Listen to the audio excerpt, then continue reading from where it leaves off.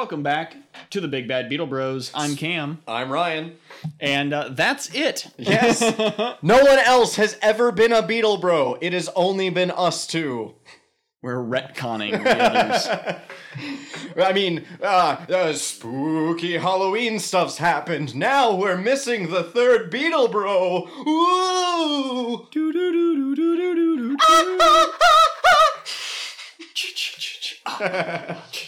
How many more can we get in there?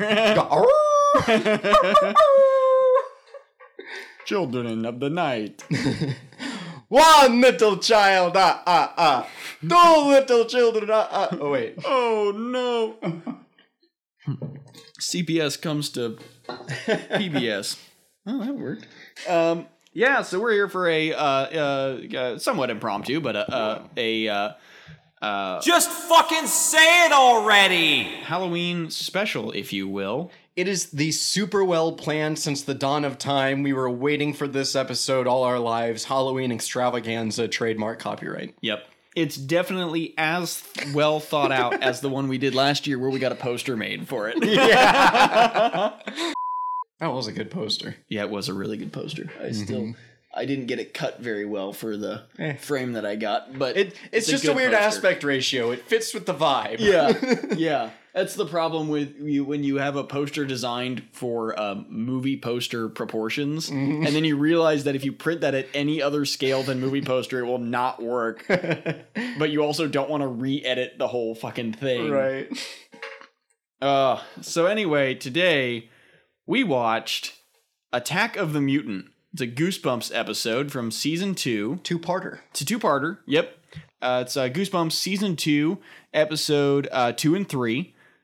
I remember, we're both Goosebumps dorks. Like, yeah. I think Nick is too. I think like most people who are fans of Beetleborgs probably also grew up in the same. If you're a fan of Beetleborgs because you grew up in that era, you're probably a fan of Goosebumps. They feed off the same vibe. Yeah, yeah. They were both tapping into. I mean, there were a handful. There was like Erie, Illinois was another show that I think was a little bit later than Goosebumps. It's pronounced Erie. Yeah, yeah.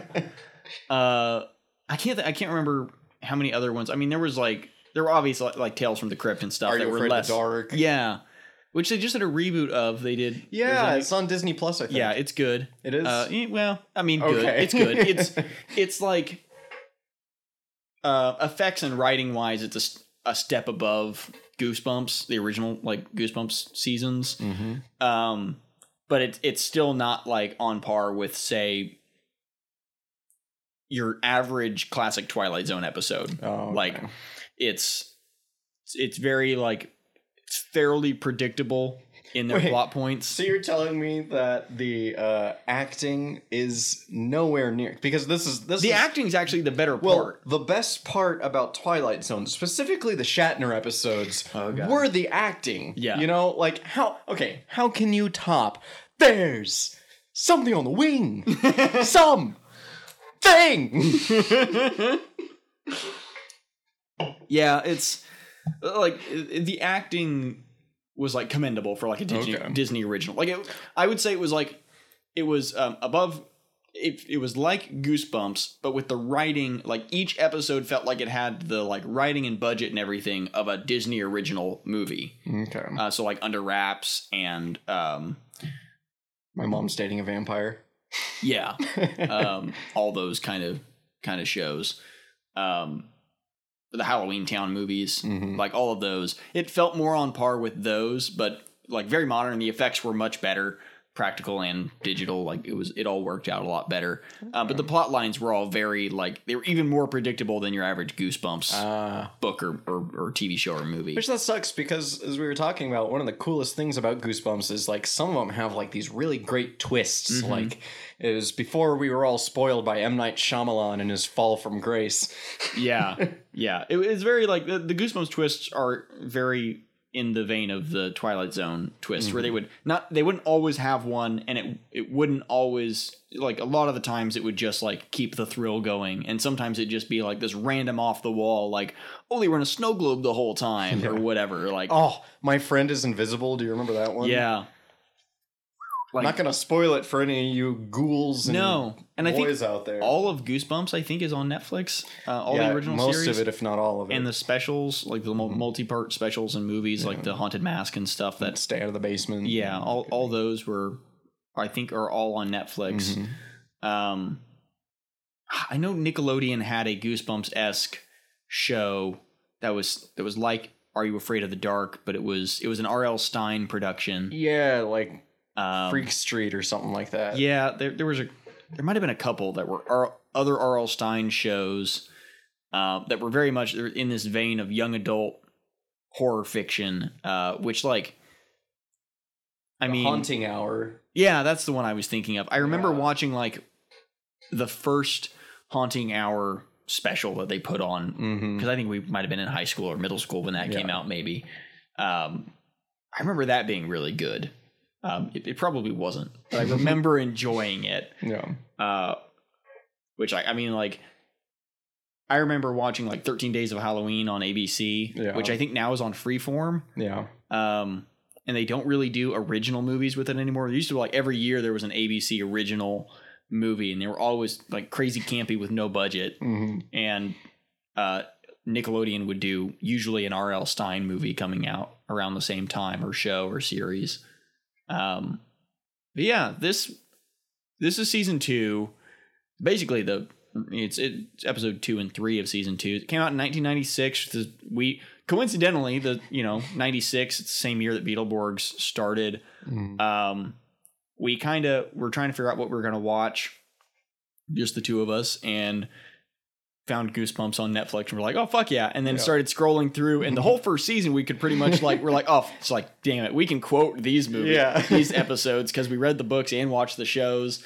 Then we got to season 2, and like the second episode is Attack of the Mutant. We're like, I remember that, but not enough. Which, see, I like the book cover is completely foreign to me. I think I tuned into like one scene of this when it was on TV, but largely I don't remember this at all, which is surprising. Yeah. Because it has one of the best actors in all of Hollywood as a small part that you wouldn't expect. Yeah. Mainly because is he Canadian? I'll let you look that up while I get into it. I don't know. Oh yeah, so this is part 1 and 2 of Attack the Mutant. We went ahead and just watched both of them. They're 20-minute episodes. And he's American. Oh, okay. He's not even Canadian, and he's in the show.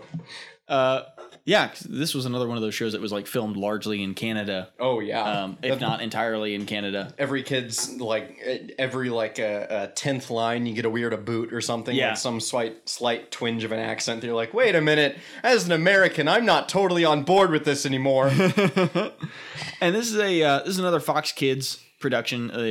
All of the Goosebumps TV series was on the Fox Kids block, along with Power Rangers and Ninja Turtles: The Next Mutation, and The Tick, and Spider-Man the Animated Series, the like handful of Marvel animated shows. So yeah, these are I guess are technically, if you count season 1, they're the 21st and 22nd episodes of Goosebumps in general. And then episode 2 and 3 of season 2. I don't remember them splitting Goosebumps by seasons very clearly. I think it just kind of kept going pretty consistently. They're all so episodic. Yeah. Like it's not, they're, what's that called? Episodic? Or, they're not serialized. Yeah. It's, which like we're kind of used to, because even like the most of the Saban shows were filmed to be, episodic and not, or serialized and not episodic, where you can just tune in any episode, and like with Beetleborgs, for the most part, any episode you jump into, if it's not a multi-parter, you're fine, and it wasn't really matter. That came a lot. I think that was like one of the staples of any kids-centric show from like the 90s into the 2000s, is like they were like, all right, if these kids can just tune in and not be confused by what's going on, that's perfect. And so like everything started doing that. Yeah. Well, and it means the network can run it on a loop, or like run it at any time and just run random episodes. They don't have to worry about like, I know that's one of the big reasons that like a lot of fun shows on Disney will get canceled. Like the DuckTales show is very like has a very like straightforward continuity from episode to episode, so it makes it hard for Disney to justify putting it on TV because it's like, okay, we're still a little kid Yeah, show. because one episode, Scrooge is getting his nephews, and then, like, all of a sudden they show one from 3 seasons from then, and he's halfway into this weird amalgamation of a Duck and David Tennant, and you're like, what the fuck's going on? Or like Owl House is on Disney Plus. It's a really good show. If you guys haven't watched it, that's another Halloween-esque show. Made by Alex Hirsch and his wife, who did Gravity Falls. Yeah. Very pro-LGBT, despite Disney's best efforts. Yeah. So And not like just recommend it enough. like beating around the bush, hiding it in the corners kind of thing. Yeah. It's very much like the main character ends up with a girlfriend, and it's very good. I think one of the characters has 2 dads, I think, if I remember right. I've never actually watched it. Katie and I watched the whole. So there's 2 seasons on Disney Plus right now, and Disney effectively canceled it. And the 3rd season is just going to be 3 like hour-long specials or 45-minute long specials or so. I follow the creative director and the animator for the show on Twitter, and there's a big push to get it actually more season. It just had merch this month come out at Hot Topic. So it's still like only hitting the public zeitgeist outside of like the people who already knew about it. So it could in theory get a cult following, and especially because it's on Disney Plus, like they could easily just make more seasons for Disney Plus and not have to worry about like, oh no, the replayability or whatever. We can't do Game Plus this TV show.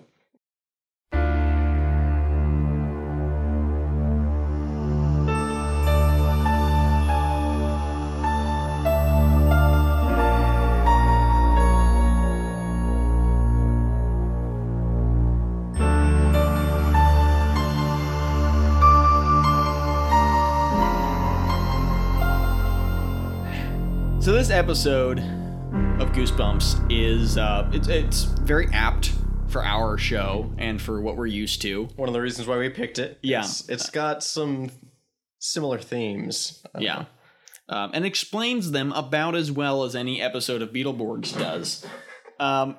So it opens up with we meet our main character Skipper. That's his actual name, folks. His real name, as far as we know, that's his name is Skipper His Matthews. parents call him that. His Yeah. friends call him that. Strangers call him that. Yeah. Skipper's, if you were going to ask his dad, he's addicted to comic books.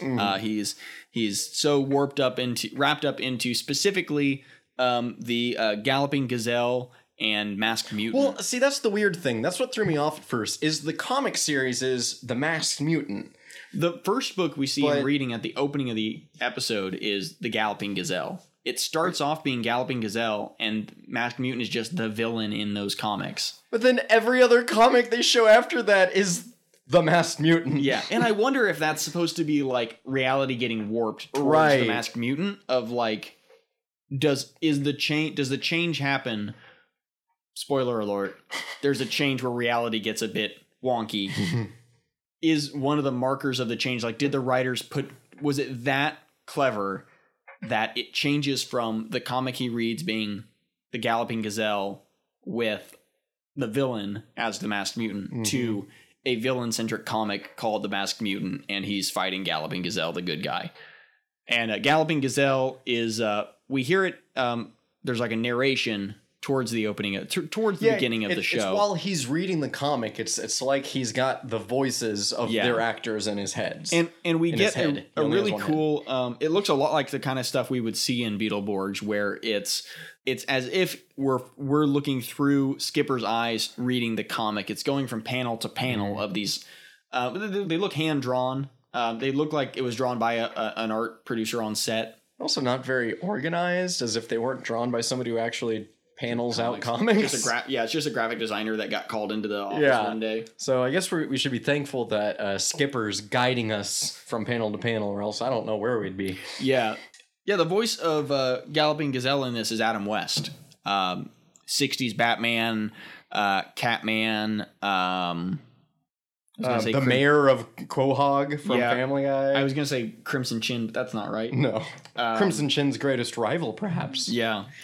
He's played various parodies of his kind of character for a long time, and This was probably one of the earlier ones because 96 is probably before Catman and most of those were popping up. So when did the Batman movie come out? That was like the one with him. Yeah, that was a Adam lot West later than the show.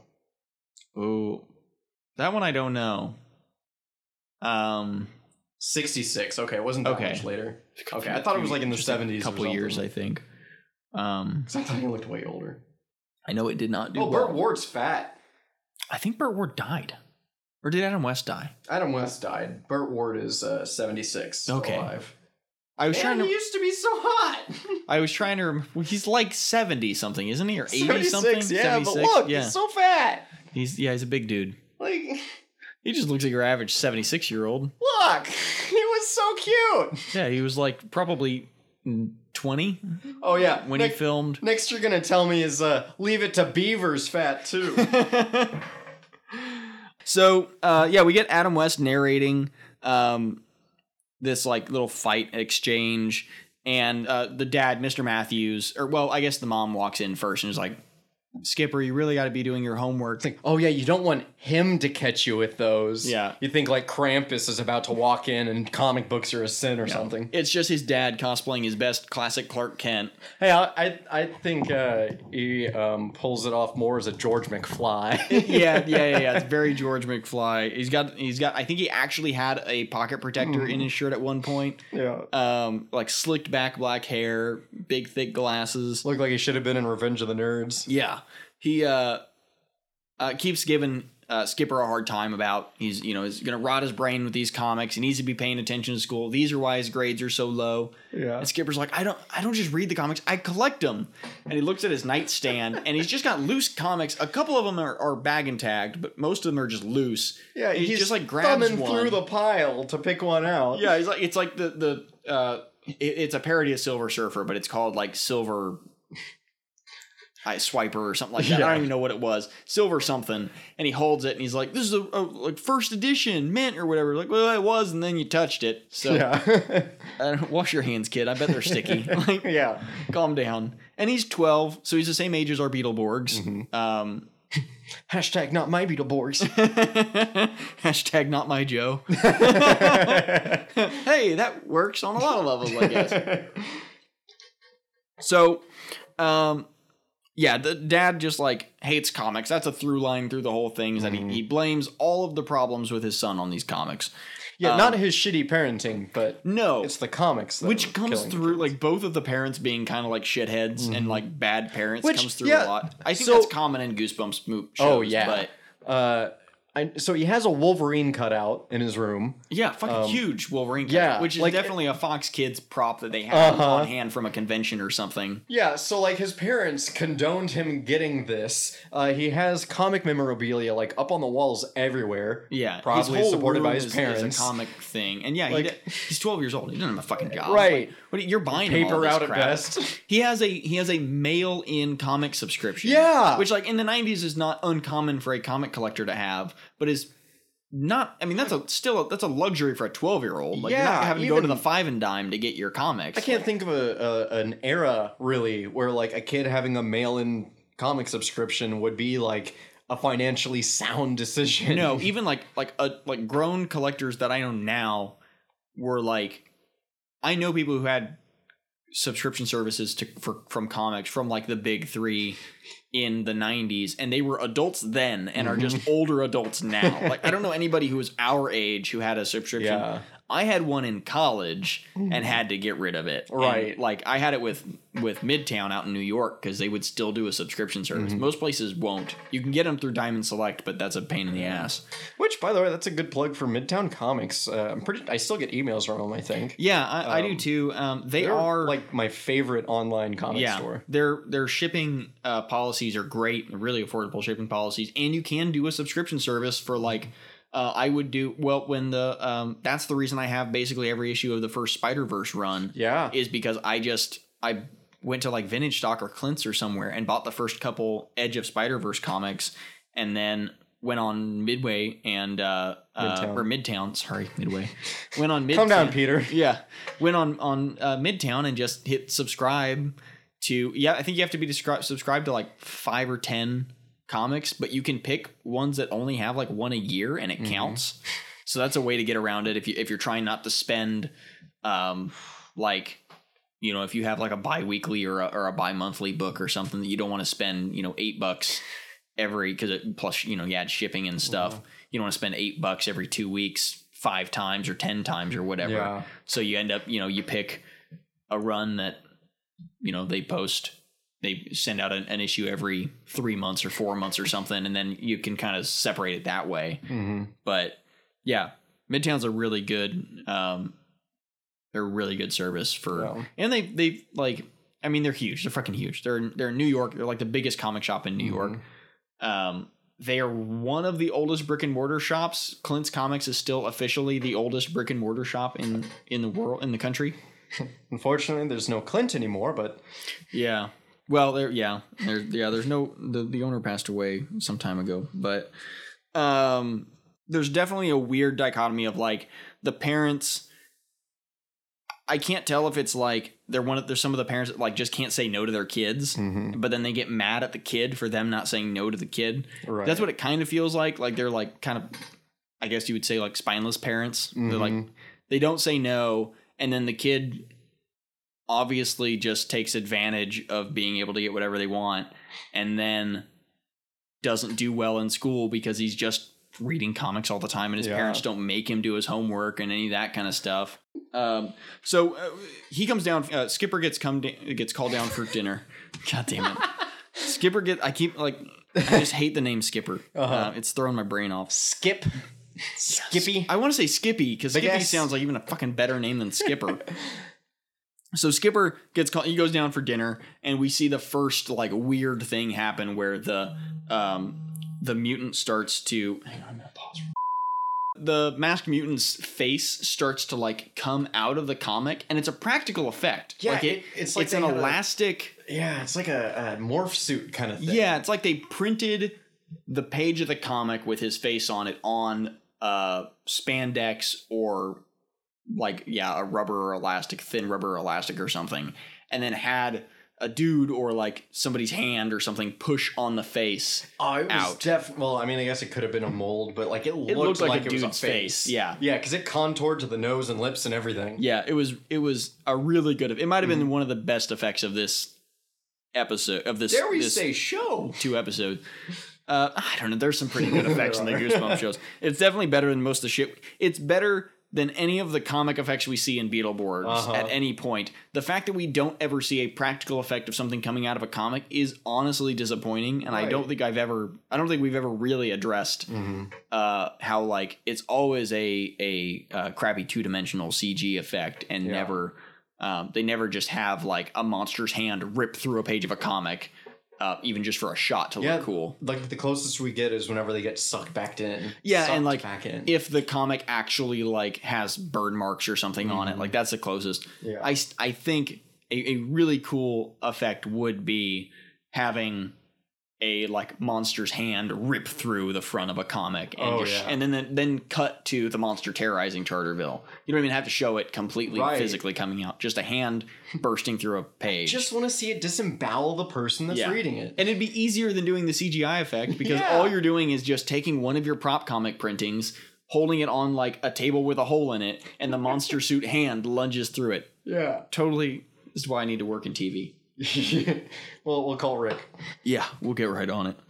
If I told Rick that, I bet he'd like that effect. So yeah, the mutant's face is coming out of the comic. Doesn't completely come out, just kind of like bulges out and then starts to recede. And then and it doesn't explain why. No, there's never an explanation. It's never addressed. It's just like it just becomes a thing that like either just the masked mutant or comics in general have some kind of ability to cross into reality. Yeah.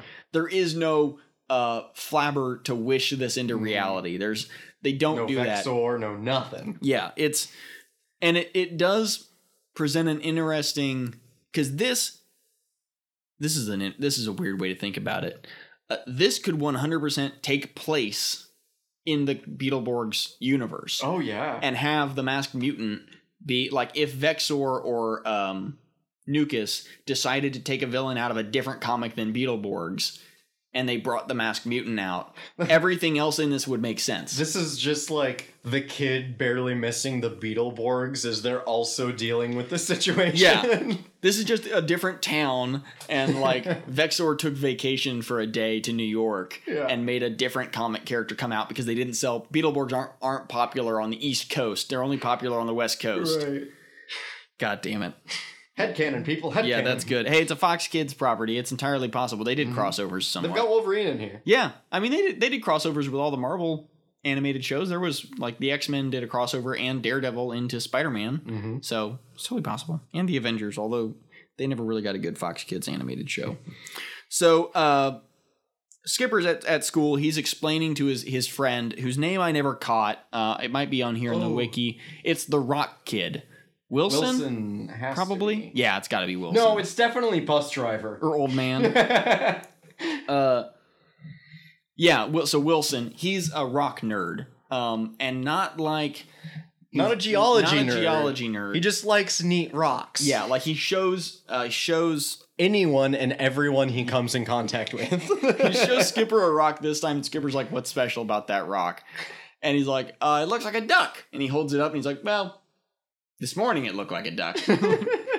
God damn it, Wilson. Because this kid is like one of the most sensible people in this episode. Yeah, but they all, like, he's also weird as fuck. So, Yeah. like, okay, this checks out. This scans that the one friend the, like, weird comic nerd has, who may or may not have a tentative hold on reality. You're right. Is also friends with the rock nerd that doesn't actually like rocks. He just likes the look of rocks, which is a different kind of rock nerd. He's going to be the kind of dude that sets crystals around his desk to get rid of the flu. Yeah. So, and he has like a patch on his sweater that says Rock Club. I don't remember what the second one said, but he's wearing just a plain yellow sweater, not a what are those? Cardigan? Or... No, the jackets you get in high school. You can get a Letterman's jacket. Not one of those, because they're 12. It's just a yellow sweater, and it has what looks like a Letterman's jacket patch on the arm that says Rock Club. Goddamn weird, but I love it. I would love a yellow sweater that said Rock Club on the side. Best time to wear your plain yellow sweater that says Rock Club. And when you're fucking weird. We see the mutant. It's not revealed yet, but it's the mutant. He's got big purple gloves that say M on them. Yeah. He's parting the leaves outside of the playground or wherever they are at the school. Apparently in cinematography language means he's completely hidden from everyone around. But to reality would be like these kids would notice this spandex-clad man lurking in the bushes. Yeah, we can see completely like through the 4 feet bushes. Away. Yeah. He's less than a stone's throw away. Like, he's a spit take away from these kids. He's probably hearing every word that they say. Yeah, and, like, Skipper, like, turns around and, like, looks around. And he's like, thought I heard something. And then we see again the mutant peering through, like, his POV. And it's, that's, like, a thing that happens a lot in media. It was more egregious in this one because you see him move the tree, but the tree he moves is like the goddamn Charlie Brown Christmas tree. Yeah. He just breathed on it hard enough and it moved out of the way. Yeah. So then we cut to Skipper.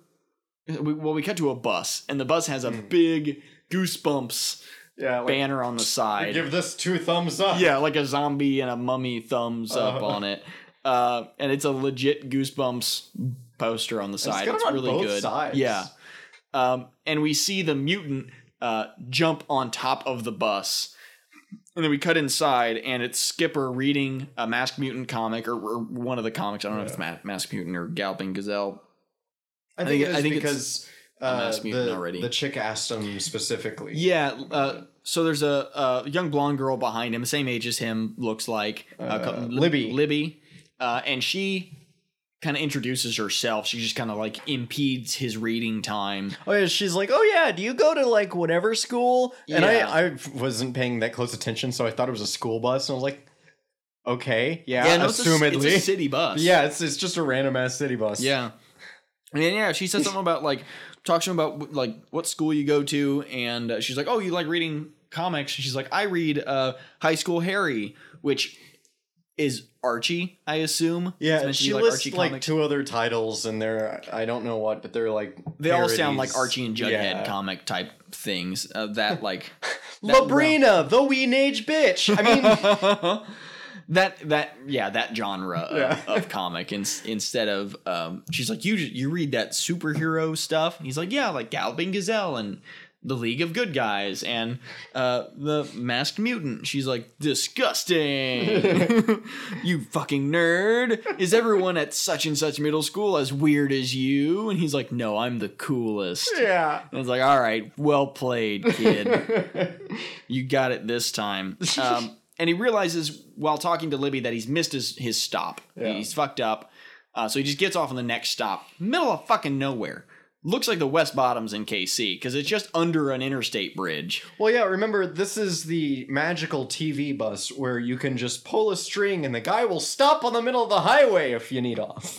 Yeah, there was not a physical bus stop. No. There was a side street. There was not a bus stop. No bench or anything. Not even like the weird parts of KC where there's just a bus stop sign and not Yeah. actually anything there. No, It's just garbage alley next to garbage way. It was literally like, he steps out and I was like, oh, it's a bad part of town because there's trash bags everywhere. And an overpass. And an overpass. I was like, yeah, it's the West Bottoms. Yeah. I wish the West Bottoms bagged their trash. But then we wouldn't have any haunted houses. Hey-oh! So, yeah, he like gets out and he's like, oh fuck, I don't know where I am, and he starts walking down this spooky alleyway. It's presumably like 3:15 in the afternoon, Yeah. maybe 4 if he was on a long bus ride, and there's this like fucking weird like pastel purple building, like this skyscraper looking thing. It looks like it's at least 8 stories tall. Oh, yeah. It's really tall. It looks like it has like a UFO on top. I don't think there's like a picture. So he walks out into this alley and there's this fucking building. He's like, oh fuck, that's the Mutants HQ. That's which I think he was talking to Wilson earlier. Oh, yeah, that's he was what like, this is the new started the issue. conversation, They yeah. revealed his HQ finally. Like they've mentioned it. Issue 142, page 6, panel 3, he mentioned his HQ, but they never showed it. And now they do. It felt a lot like the this happened exclusively in season 1 of Beetleborgs because it was actually tied to the comics of Beetleborgs, where whenever a monster would come out, Roland or somebody would say, well, he's from issue 148. And it's like, It's Ball Slapper from the annual. like, oh, great. I wish that meant something, but you never made a fucking comic out of your Right. show. So, yeah, in this, like, earlier at school, they were talking about how they finally showed the lair, the HQ, the headquarters, and now he sees it. It's in this fucking alleyway, and he just looks at it, and he kind of walks up, and they're plain as day down the road. He walks up and kind of looks in, and there's just like ominous lights all around. It's very pink. It's very like highlighter yellow and pink and pastel. It looks like a Swedish gay nightclub. Yes. But at like 6 a.m. whenever you have to come back because you're like, shit, I left my phone somewhere here, dude. Can I just look for it for like 5 minutes? And no, I'm not speaking out of experience. And he's like, fuck this, and leaves, Yeah. properly so. And then the mutant like peeks his head out the fucking window. Yeah. Oh, fuck. He looks even more like Bible Man whenever you put him Yes. through the mesh and only give him the bus Yeah, that shot. was really the shot. I think they have a shot of it specifically on his wiki of just him peeking through. Yes, here it is. Oh, yeah. Just him peeking through the fucking grate of the window, and it like pixelates his helmet so much. I might need to turn that into a meme. God damn it.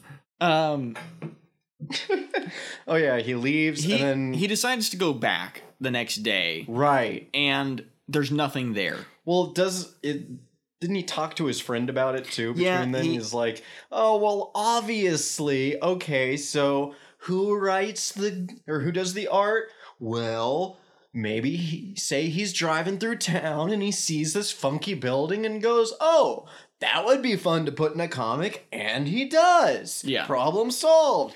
Totally logical. Yeah, that makes Like, sense. It Makes perfect sense. has basis in real life, Yeah. unlike anything else in the show. Yeah. Like, unlike anything else actually happening for these 2 parts. And like that later that night, we see him. He's under his covers and he's got a flashlight and he's reading the comic. And somebody rips the covers off and it's his dad. And his dad's in like a full fucking suit. Like Yeah, I it's don't know like if he just came home from work or something. yeah, he's wearing a sport coat and a tie and everything. And we like look down at what Skipper was reading, and it's an algebra book. He's done the old trick of folding the comic into the algebra book. I'm sorry, I just couldn't put it down. Yeah, and his dad's like, oh, I'm so glad to see you like finding it so interesting, and this whole time, like the kid's kind of still zoning out a little bit, and like there's kind of a quick exchange of it looks like the dad's gonna relate to the kid not doing well in math, and then the dad's just like, well, good night, son. And like, Don't stay up too late. yeah, just walks away. And it's like, god damn it. Like, you almost had a moment to be a good dad there, and you fucked it up. Okay. So we cut basically to the next day. The kid's on the bus again. He gets off, and he misses his exit again. He takes the exit intentionally to go to this headquarters and try to find it again. And it's not there. It's fucking gone. When he had been reading, when he was talking to his friend Wilson, they got the newest issue from, I guess it's like a fucking daily comic. I don't know how often they're getting comics out. This is actually, it's a year-long time jump every time he gets a new comic. Like, most comics are monthly, and like every time Skipper goes back home, there's a new comic in the mail. Yeah. And so I don't know if that's meant to be like the reality weirdness going on. Because the special edition one he gets, I think that one, because I don't think he was expecting it, and I think the mom said some comment about that's the one I think that first has the invisible curtain, right? That the mutant puts over his HQ so you can't find it, and then lo and behold, he goes back with he goes back, and then Libby scares him, and the building's gone. It's not there. Him. Yeah, the building's gone. It's not there. So they just like kind of keep walking, and he's like, no, there's an invisibility curtain. They talk about it in the new comic. She's like, all right, psycho kid, let's go look for it. She closes her eyes and walks completely through it. Yeah, she's like, oh, I'm going through the invisible curtain now. And she fucking does. Like, they're there, and you see this like little shimmer of light, and then the building's back. The building's back. All right. Oh, ow. And so they go in, and it is Jack Kirby everywhere. It's very bright colors. It's got very like a ink dot art style everywhere. Very like pop art. You'd expect like White Rabbit to be playing off of one of the rooms. Yeah. They find there's an elevator, and it opens, and they're like, we have to go in. So they go in, and it just starts going down. I don't even think they may have hit a button. I think they did push a button, because they show. I know they at least show the panel, and it's got like lobby, floor 1, 2, 3, 4. Yeah, I think Libby hit a button, and then it just like starts rapidly descending. Yeah. Like Tower of Terror style, just like starts dropping. And when they get down there, they kind of get separated, and Skipper goes into a room. Well, she starts hyperventilating because she thinks the doors aren't going to open. Yeah. And then they do. Yeah, she's like, I can't breathe. We're running out of air. We're running out of air. And then it... Which is like I think that was like one of the few actual jokes that landed. Yeah. So Skipper like kind of just walks off on his own, and he walks into a room with a big drawing desk, and there are like early comic pages, like sketch pages. It's just a whole bunch of Rule 34. But it's a new Masked Mutant comic, and he like starts flipping through it, and he's in the comic. Like he starts seeing himself drawn in. Which is funny because they show the panels that he's drawn in, and he looks more like Genki, or that's not what he's called, Ned from the Spider-Man movies. Like he's got that more Pacific Island or Asiatic kind of look to him. Yeah, it's very weird, and like it's again just because like that style doesn't actually look like any comic art of like 96, and 96 had some like fucking weird comic art. Looking at you, Liefeld. I was gonna say, isn't that whenever he had his reign of terror through like Spider-Man, Spider-Woman, Superman, like and the whole gambit, like damn near Beetleborgs. I always forget about that. Just looking at you, Rob. You should unblock me on Twitter, coward. Called out. I don't give a shit if you block. I don't even know if he still has me blocked on Twitter. He blocks a lot of people on Twitter because he doesn't Can't imagine why. He doesn't like his art being called bad. Maybe he shouldn't draw bad art. Shouldn't get paid by the big two publishers to draw bad art. No one's like key. pissing off these DeviantArt kids that are 14 and can't draw hands right. It's like no one's paying them. The grown man paid by Marvel to give Captain America oblong boobs. Come on, bud. Why did that pass editorial? Like, come on. I wouldn't let that get on a comic, and I don't make any money on comics.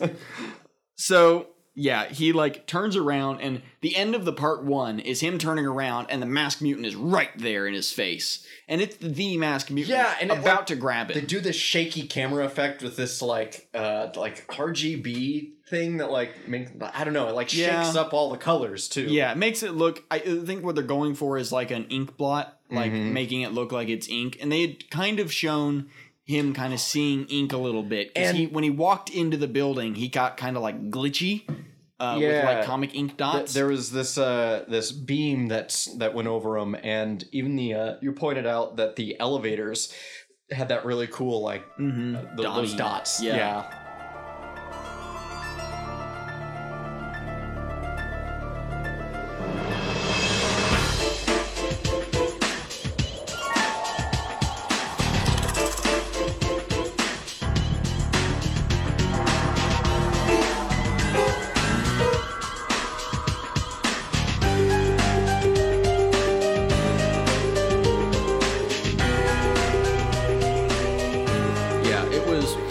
It was a really cool effect, and then we start into part 2, and the opening of part 2 is him screaming still, same shot, but it's Libby holding a cardboard cutout of the Masked Mutant, which is not what we saw lunge at him. We saw very clearly the suit of the Masked Mutant lunge at him, which is like either clever for one reason or another, or just lazy editing, or both.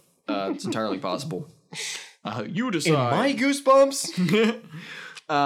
Libby's laughing her ass off. She's like, let's get out of here. This is weird. And she leaves the cardboard cutout, and they both leave and get back in the elevator. And and of course he tries showing her all of the pages, and they're gone too. Yeah. When they walk out, the eyes in the cardboard cutout glow yellow, or like golden yellow. Yeah.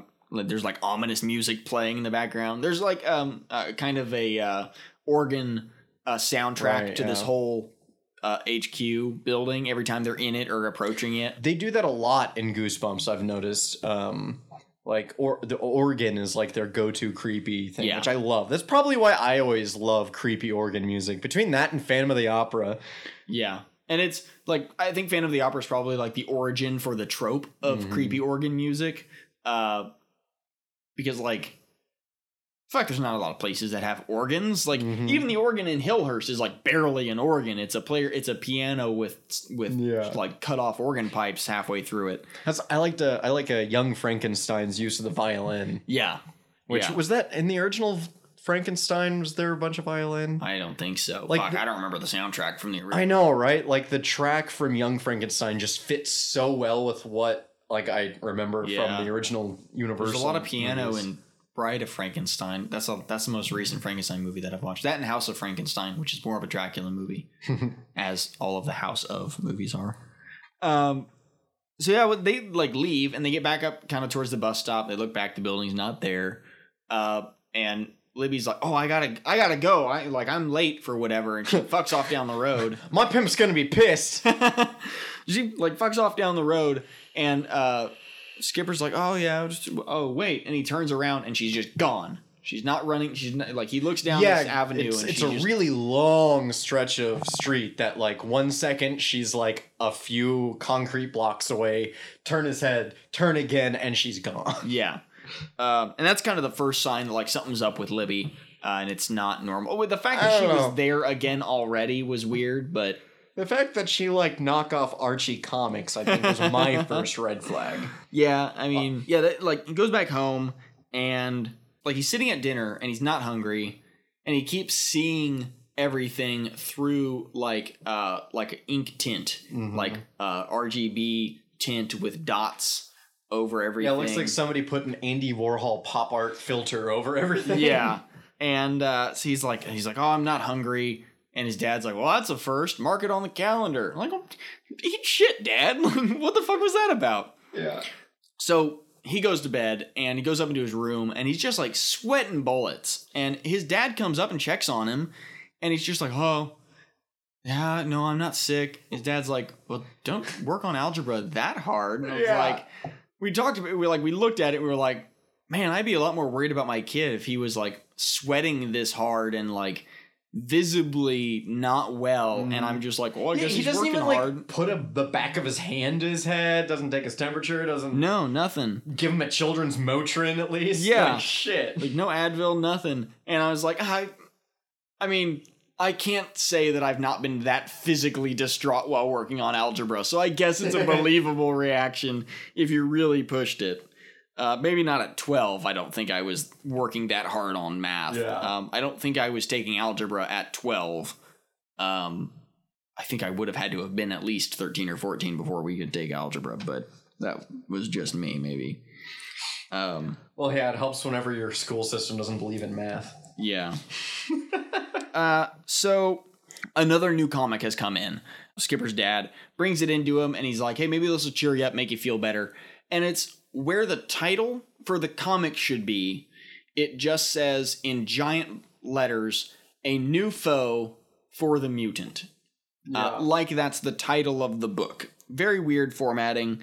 And then he opens it and he starts reading it and it's him. It's like him poorly drawn and colored into the comic. Sneaking into the headquarters, and he's got to go free the Galloping Gazelle because the Galloping Gazelle has been kidnapped by the mutant and is being held in like the boiler room, and it's like 115 degrees. I guess that's why he's sweating so much, is because he's being written into a comic and it's getting too hot. Yeah. I guess that checks out, and it's not just him like freaking out and hallucinating and stuff, which works. I'm totally fine with it. And basically the next scene is just him getting back on the bus, and the bus driver, it's like late at night. It's like that night, I think.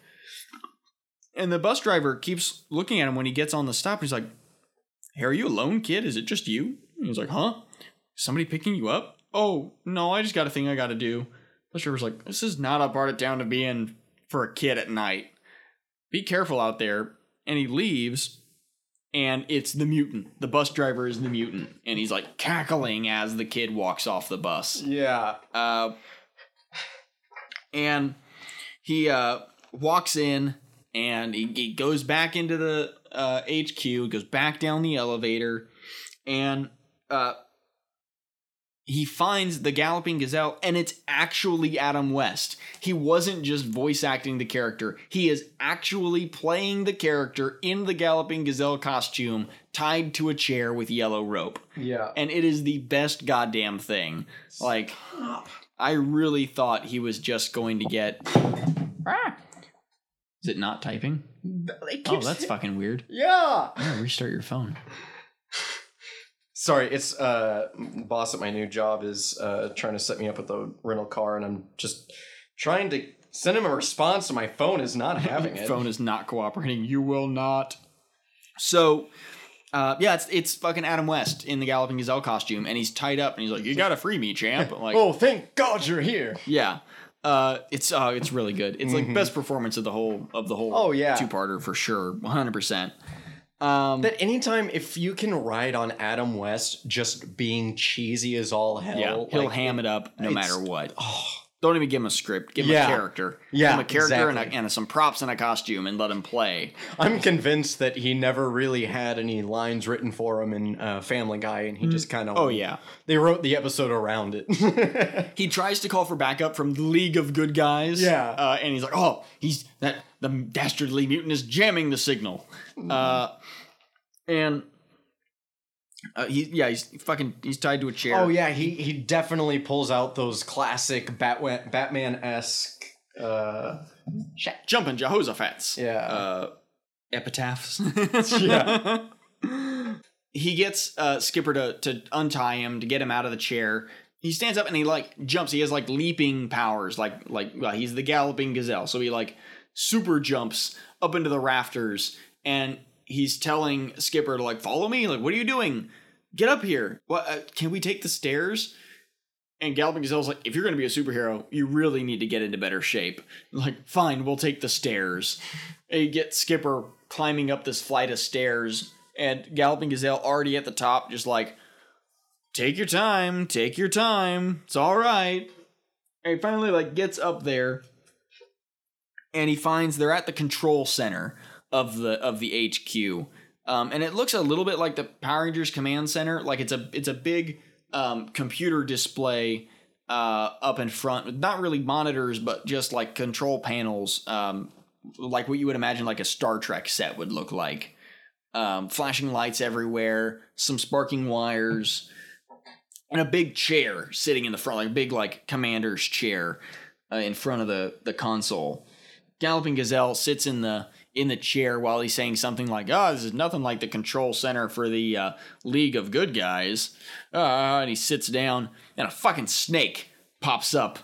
Big silicone snake pops up on the side of the like arm of the chair, transforms into this snake. And the back of the chair, like the headrest of the chair, transforms into the mutant's face. And it's like the mutant was the chair, and he's holding on to Galloping Gazelle. And it's not clear if he like spins Galloping Gazelle away off of the chair, or if Galloping Gazelle, to get out of the chair, spins. Because it goes from him sitting in the chair scared of the snake to him whirling around like a fucking tornado around the room with a really weird twisty effect around him, and it doesn't look great, and it makes possibly the least amount of sense of everything that happens in the next few scenes. Yeah, so like the head of the chair pops up, and it's the fucking mutant's head like wrapped around the top of it. He's got like the snake arm, and Adam West is whirling around, and we had the closed captions turned on, and it just says like whirring in like all caps. Yeah. And Masked Mutant starts his like villainous monologue about Galloping Gazelle's too old for this, and why don't you just retire, and all those kind of like, we've heard it all before from villain monologues. It's not anything super original. But Galloping Gazelle finally stops spinning, just goes, you know what, kid? He's right. I'm too old for this. I'm going home. And he just fucking walks out. Like, he just leaves the kid there. And it's a hilarious moment, because obviously it's Adam West. He's been playing superheroes for forever, in either as Batman or as a parody character or a commentary character or something like that. So to have him just be like, I'm too old for this, I'm going home, and he walks out and like he bangs his antlers on the top of the door as he's leaving. Like it was a good exchange. I enjoyed it. It felt weird to have the Galloping Gazelle be like a physical real character in this whole thing. I kind of thought that the Galloping Gazelle was going to be the mutant. I thought Galloping Gazelle was going to be the mutant in disguise before the chair thing happened. That's what I thought was gonna. I was close, but I was not quite. And then Chunk Butt, Skipper, he tries leaving too, and the door opens, and it's Libby. Yeah, and pretty much all but confirms that what we suspected a while ago, that she is in fact the bad guy, because she's like, hey, guess what? There was no Libby, you cuck, you soy boy. Just tries to red pill him all to hell. Yeah, she gaslights the hell out of this kid. This is Goosebumps, the gaslight episode. Because and even later it gets even worse. She transforms into the mutant, and we're a Toku podcast. She henshins. Yeah, she morphs into the mutant, and he's got this crane in the building, which If is you like want to call it that. like a construction crane. It's a cardboard box with a styrofoam anvil coming out of it. And it's An like orange it's, anvil. it's like yellow-orange fabric glued over, or like vinyl or something, glued over a foam shape. I think it of a was hook. paper mache at some point. Yeah, that might have been it. And it's like, it's got very clear wrinkles in it, like it's not solid metal. Yeah. And it's bright fucking yellow-orange looking. So, and he like keeps touching it, and it looks soft and like light. Like when he touches it, it moves very quickly on this Never rope. makes a sound resembling anything solid. No, he doesn't like knock it against something and it goes like kong, nothing. And like I guess the threat is that he's gonna crush him with it. 'Cause it starts falling. He says that he's going to tear him into a million pieces, and through his hand motions, it's implied that he's going to hook him like from Dead by Like a Daylight meat or hook, something. yeah. And then like tear him off of the hook, and then rehook him, and tear him off of the hook until he's just nothing. Yeah, but like this hook is like larger than like a ship anchor. Yeah, Like, it's it very big. It's bigger than the kid's body. Yeah, it's the size of a wrecking ball, and if it was just a wrecking ball, it would make better sense. Miley Cyrus couldn't come in on this bitch. So he's like, I'm gonna rip you into pieces, and then rip your pieces into pieces. Yeah. And the kid's like desperately trying to get out of the door while this crane is slowly falling towards him. It's like the least ominous thing that could happen to him. Slowly lower it.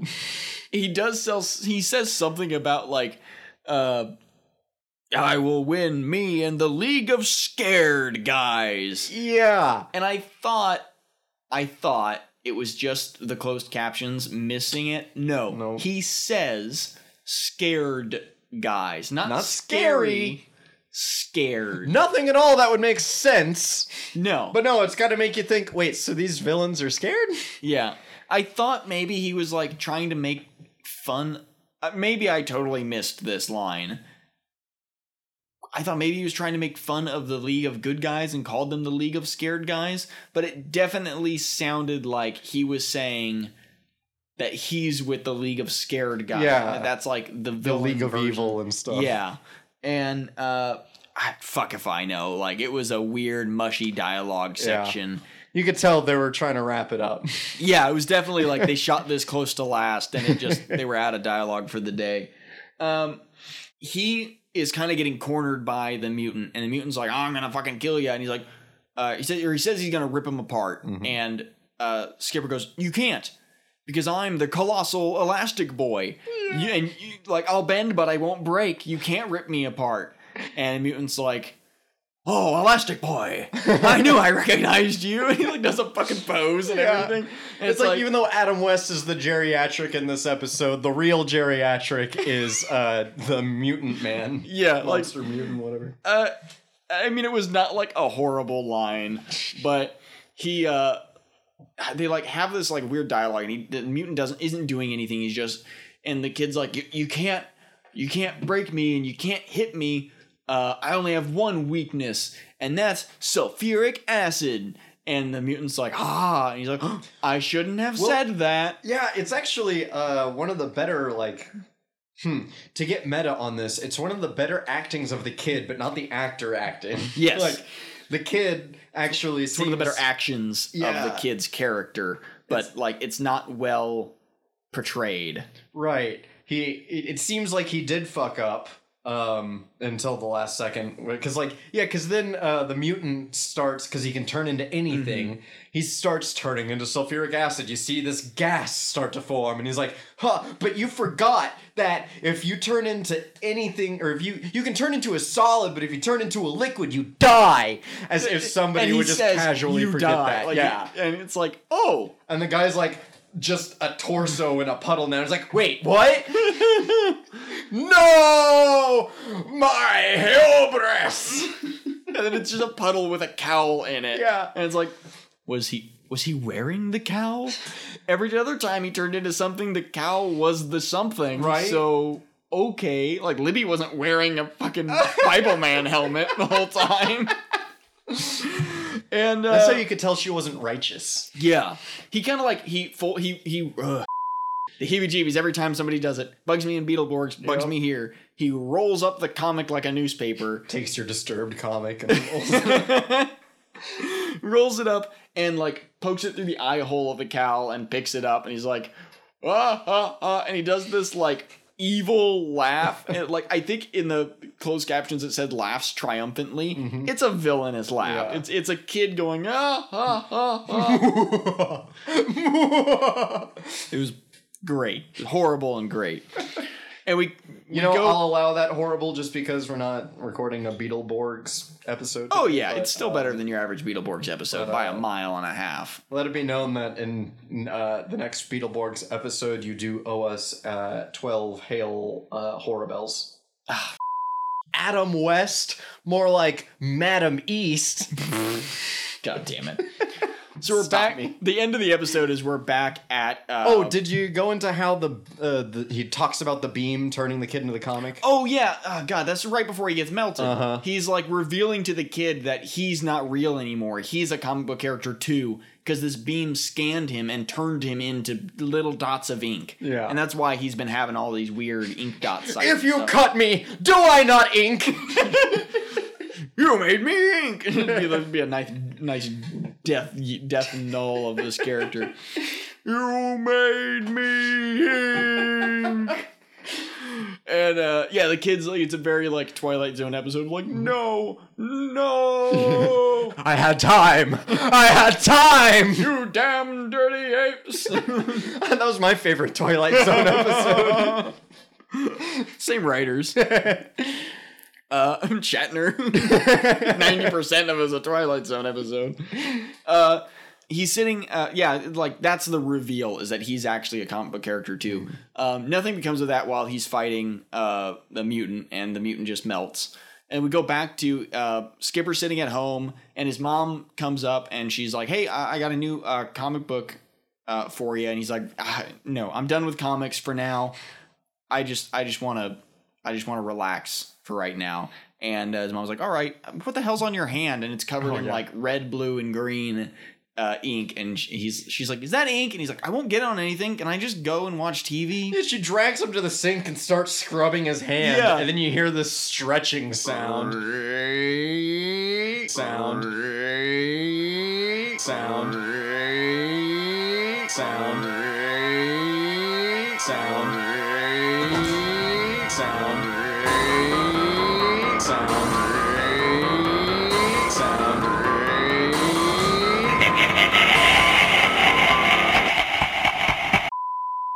Did I get you?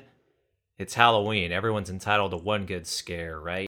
She looks at the comic and it's of the colossal elastic boy. Yeah. And it is the most Technicolor costume I've ever seen since Joseph had his fucking coat. He's got like the like pauldrons that are like not armor pauldrons. They're like a colonel's jacket in the Navy where they like fringe on the sides. There's like 80 shoulder pads. Yeah. And just a big EB on the front of his chest, which is like very clearly looks like it's written with like fabric marker. Oh shit, this is supposed to stand for irritable bowel. As long as it's not ED, he's fine for a while. He's a bit young for that one, I think. What's young about elastic dysfunction? And the mom like turns around and she sees that his arm is stretched and he's actually walked all the way to the living room while she's holding his hand. She lets go and it like rubber bands back to him, and he looks down at himself and he's in his Elastic Boy costume, and he just holds his arms out and just goes, stretch it! Yeah, that's right. Roll credits, end of episode. That's the taste they leave in your mouth.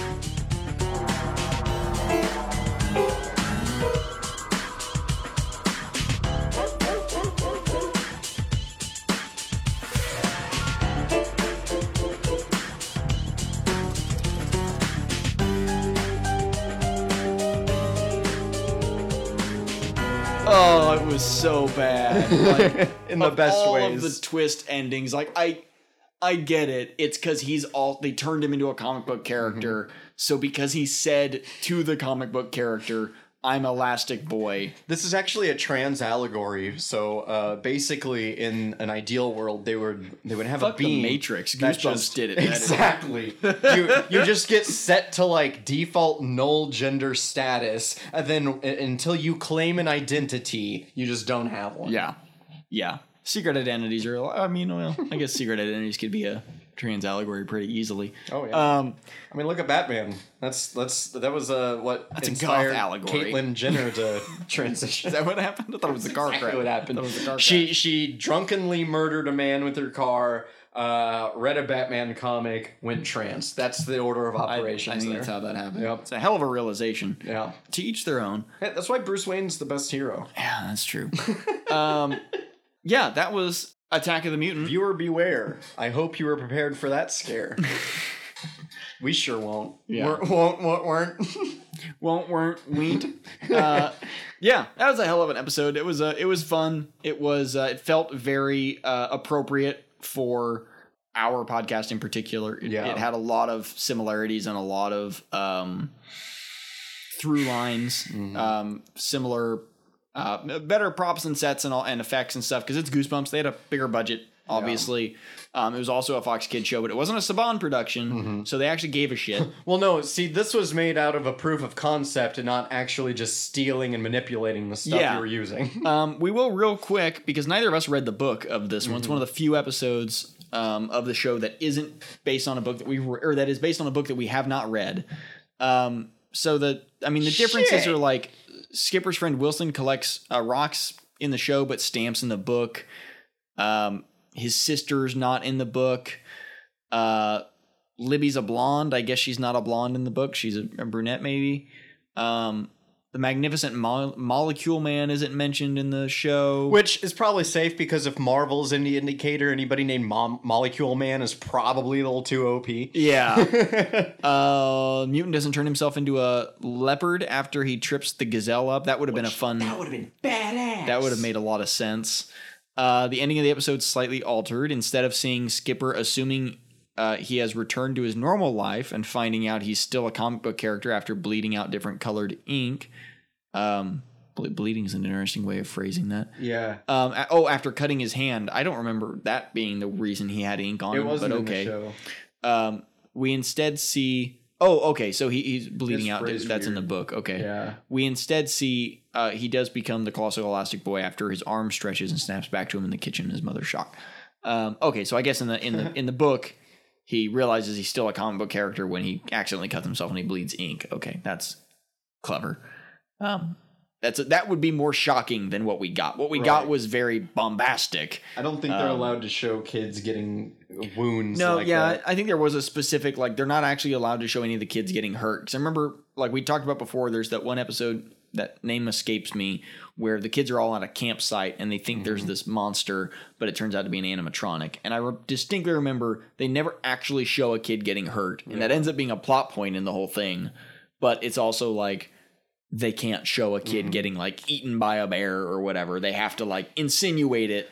Yeah, even and in skip ahead. Deep Trouble, where they're like assaulted by weird amalgam fishmen, some of which like shoot things at them. I don't think even then any of them get like actual injuries. No, you would see like an attack coming and then the kids scream and then cut to the next scene or something. Which I mean is the way they used to do it in the classic horror movies. So Right. it's a trope as well. It's not just a cop out. In the book, Skipper's dad is described as being big and broad. Television version, Skipper's dad is a stereotypical nerd. Skipper doesn't go to Libby's house. That's probably safe. The mutant's creator is named Ernie Atwater. I guess that's different in the book. That's this is not a good way of naming differences. You can't just say the creator's name is Ernie Atwater. Yeah. You have to also say what his name is in the book, or if he just isn't given a name. Yeah, I'm assuming that just means he was never named in the book. Yeah. Also in the book, Skipper lives in Riverview Falls. In the episode, the town's name is Tarrington or Tarrington. I don't know why that. I don't know why that change was made, unless Riverview Falls maybe is a different thing. Holy shit! There's a lot of trivia. I don't think any of it matters. It was adapted. It's the only one to star Adam West. Yeah, apparently it was adapted. Okay, so it was adapted into Goosebumps Presents Book 12. So yeah, maybe that's just one of those 3-part. Like Oh, they okay. showed the cover right above it, where it's just a bunch of that one. Oh, where gotcha. it's 3 Okay. different books into one. Okay. This episode's the only A goof. episode in the entire. A goof and a gaff. The masked mutant is seen on top of the bus in one scene, but Libby, later revealed to be the masked mutant in disguise, is sitting right next to Skipper on the bus in the next. I assumed that was how she got onto the bus. We talked about that a little bit. I assumed he like slipped through into the bus when he jumped on top and then was Libby. That doesn't feel like a goof. That feels intentional. Another goof, though. Skipper spots the masked mutant's headquarters the first time he goes past. He then goes to the next day and it's vanished. He then goes back a third time and they're not there. He says, "How can it be? It was right there yesterday, although it was not." So no, I think the first time he goes back, he says it was right there yesterday. Yeah. This just seems like some of the goofs on here are just some dude wrote it. And, Wow, somebody should do a podcast episode on this and correct all that. yeah, I do appreciate that even the Goosebumps wiki, which I feel like is obviously way more fleshed out than the Beetleborgs wiki, still has a bunch of fuck ups. Scott Wickware, who played the Masked Mutant, also played the Haunted Mask in The Haunted Mask 2, and a hard hat worker in Welcome to Deadhouse. Oh, okay. Both from season 2. So he was he was a dude on call for season 2. Well, that's cool. And the kid who played Skipper Matthews, Dan Wary Smith, played Seth Gold in season 3's Click. Huh.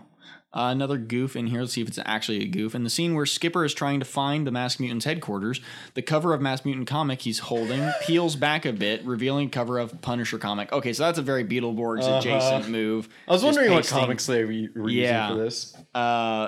Ernie Atwater's last name is likely a reference to series producer Martha Atwater. Well, that's cool. Oh. Yeah, that's really... There's not really any other trivia bits that seem all of that interesting.